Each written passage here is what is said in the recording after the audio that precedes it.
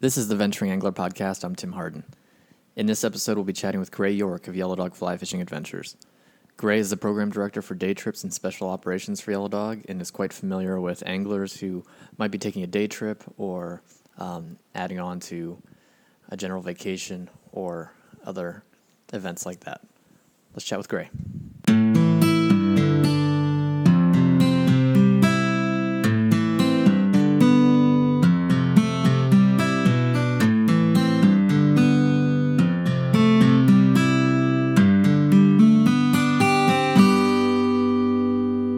We're here with Gray York of Yellow Dog Flyfishing Adventures. Thanks for joining the podcast. Thanks for having me. What's your role at Yellow Dog Flyfishing Adventures? Yeah, so I'm the program director for day trips. And what does that entail? Because when I think of Yellow Dog, I think of, I see the catalogs with like the helicopters and all sorts of the films with motherships and all these big sort of excursions. What's your focus exactly? Sure. I guess my focus is our clients that are choosing to book their own accommodations, or maybe anglers that are on a family trip or business trip and just want to fit in some fishing. I guess we are really trying to cover the spectrum as we are for everyone. It's not all helicopters and jet boats. Right. So I think I think a lot of us have had that experience where, even just last week, my brother was like, hey, I've got free accommodations in Tulum, Mexico. You should come and fish for a day. And I know what all the, a lot of the big lodges are, but, not everybody offers day trips. And, you kind of fall into these family trips or weddings or business trips or what have you, where you just happen to be a place that you've wanted to fish for a while. And so it sounds like what you consult with and help with is related to those types of situations. Sure. We have tons of clients that, whether they're going by choice or not by choice, foreign or domestic destination, and people love to fish. And, I think both of us, if we're in a position where we can get out in the water for the day, I think a lot of anglers are going to try to do that. Mexico is a great example. A lot of places up and down from Cancun south to Tulum where folks are staying, family or friends, and we love to facilitate one day on the water. And so in these cases, often people have accommodations set. They might just want to get out for the day. Maybe they can escape the family for a brief part of the trip. And so you help people sort of navigate what their best options are in the proximity to hotels and so forth. Sure. I guess the first question is, does it make sense logistically? We're not here to push people out in the water. We want them to enjoy the day and for it to be a really easy, fun experience, especially in saltwater, which can be so difficult and this depends so much on conditions. So over the years, I've had a lot of people ask me for advice. They're in a similar situation where they're going somewhere for another reason, but they want to get a day on the water. And it is a bit difficult to navigate. And it seems like there's a lot of places, like you just sort of affirmed, that region of Mexico's, provides lots of windows or some windows for those types of trips. But some places just aren't very good for that. And I think that's probably something good that you guys sort out for people too. Mm-hmm. What are some of the places that are good for these types of experiences? Sure.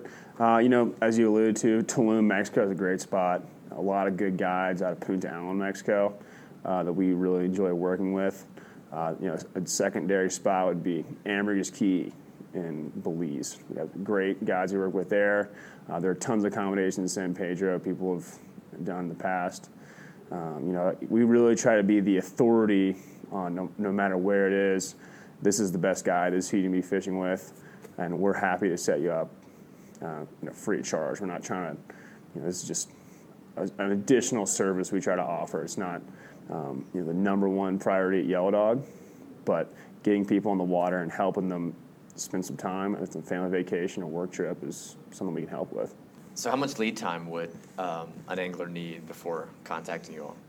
we get them down, just a couple hours in advance, but as much time as possible. Several months is ideal.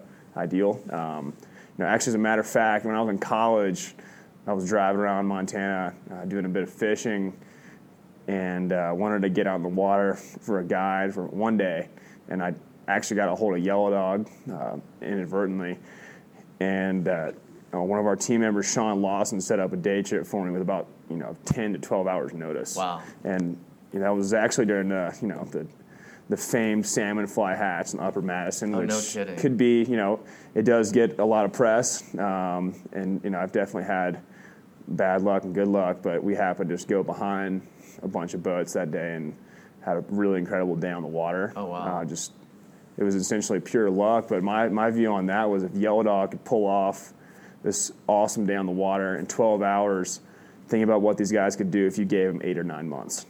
Yeah, absolutely, especially during that critical hatch. Mm-hmm. And this is something Yellow Dog offers for no cost to the angler. Sure. All of Yellow Dog services are free. If you're booking one day or a full week, from Mexico to the Seychelles. And so, with that in mind, Mexico to the Seychelles, are there other places that lend itself well to, or that you might even get more calls than others for? That, I mean, like, if I have family members who want to plan a family trip, the first thing that comes to my mind is, like, where can I sneak a day in? Sure. And there's blowback with that sometimes, but, dedicated anglers are dedicated anglers. Yeah. What are some of those places that might work for that more than others? Sure. One spot we do work with a lot of great guides, and we're very careful, and is our home state of Montana, as well as just to the south, Idaho. We have a really close network of guides in our own community of Bozeman, as well as across the state in all major fisheries. When we're setting up guides in the state of Montana, we're really helping our clients get in the boat with specific guys, usually. It's really important to us in our home state to use our network that we've been able to build through the years through Jim Klug and Ian Davis. And we feel really comfortable that when we put someone in the boat with a guide in Montana, it's going to be a great day. And I imagine you guys get a lot of last-minute calls. Yeah, we definitely get the most last-minute calls from Montana. I would say Montana and Mexico, which is fun. It's I think that for me, it's nice to plan something out a little further in advance. But helping a guy scramble last second, people are appreciative of that, and especially if it turns out to be a good day and the conditions turn out. We've had people book very rarely a couple days out and catch a permit.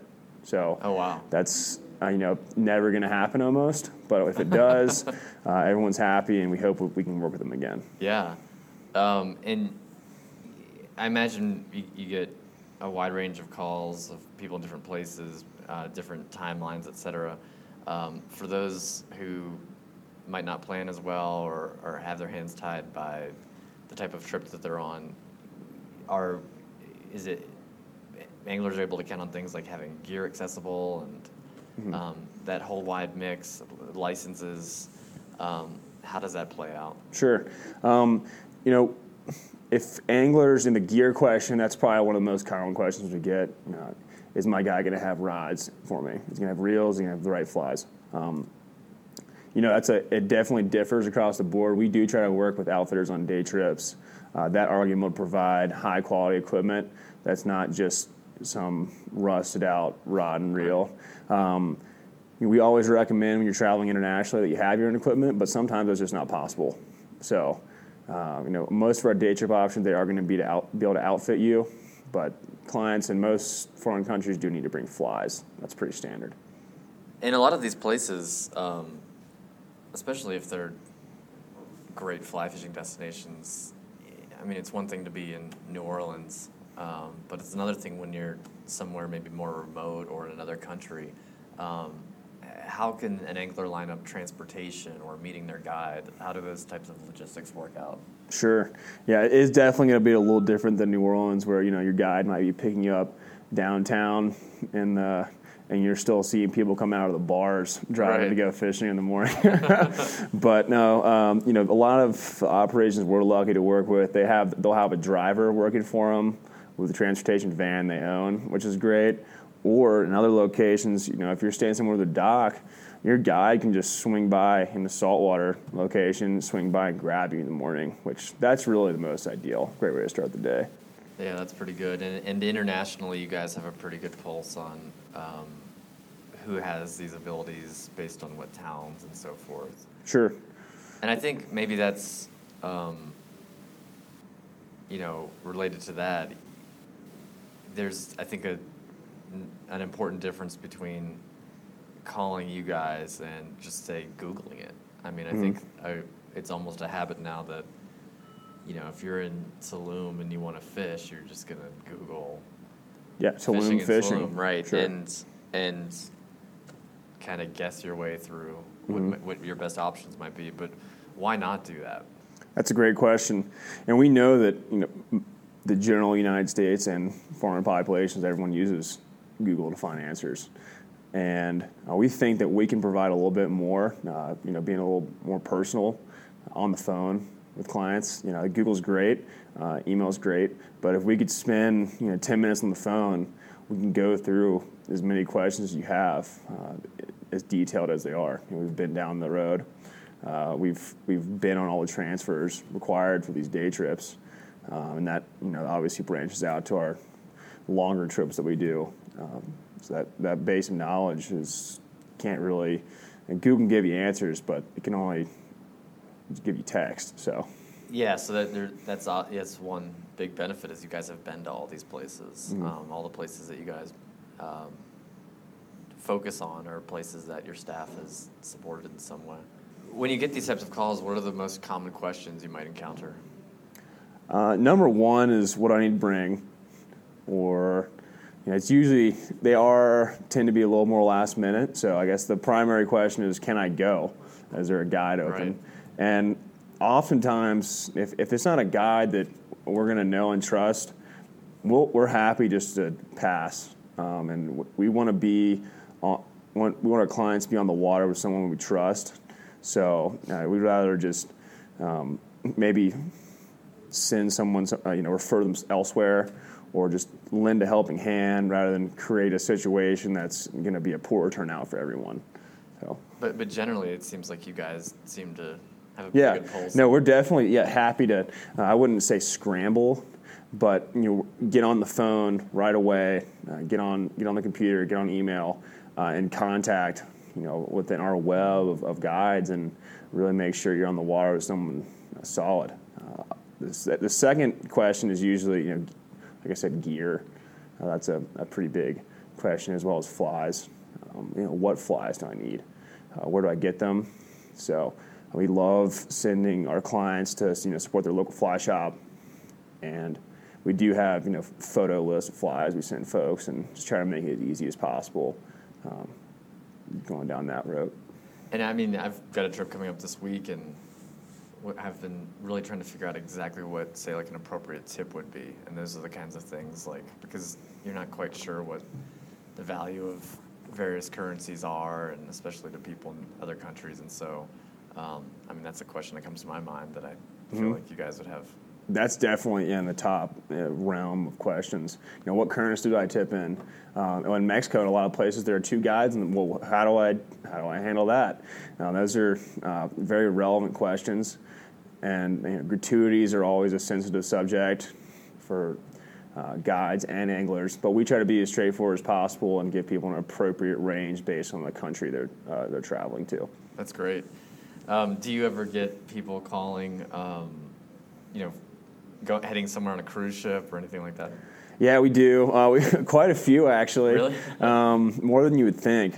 You know, we definitely charge an externality tax to all cruise ship passengers because of the damage cruise ships do on the environment. No, I'm just kidding. But we would never do that. But we can facilitate cruise ships. You know, just the most important thing would be to make sure you're booking the right cruise ship port when you're landing, because we've had a couple people have some issues with that in the past. Yikes. But yeah, that's something that you can do if people are on a tight schedule. That's does create a little bit of stress for guides sometimes, making sure they've missed that boat. Yeah, really. It's gonna be probably pretty tough to get home. That's true. Well, say I'm at a tropical climate. Say I'm doing a saltwater trip, and it's suddenly going to storm. What would I do then? That's a good question. It really depends on where you are. If you're booking a single day trip wherever it is in the world, you're at the mercy of the conditions for that day. And so we kind of compare it to going to Vegas and going to roll some dice for money, because you could have crystal clear skies and light winds and have a great day on the water. If you're in a saltwater destination, or in Montana, get some clouds and have some good insects pop off that day. But trying to play the weather is something we never recommend. And if you're booking one day, you are potentially short-siding yourself. We're always trying to get people on the best water, the best conditions with the best guide, but we can't control the weather.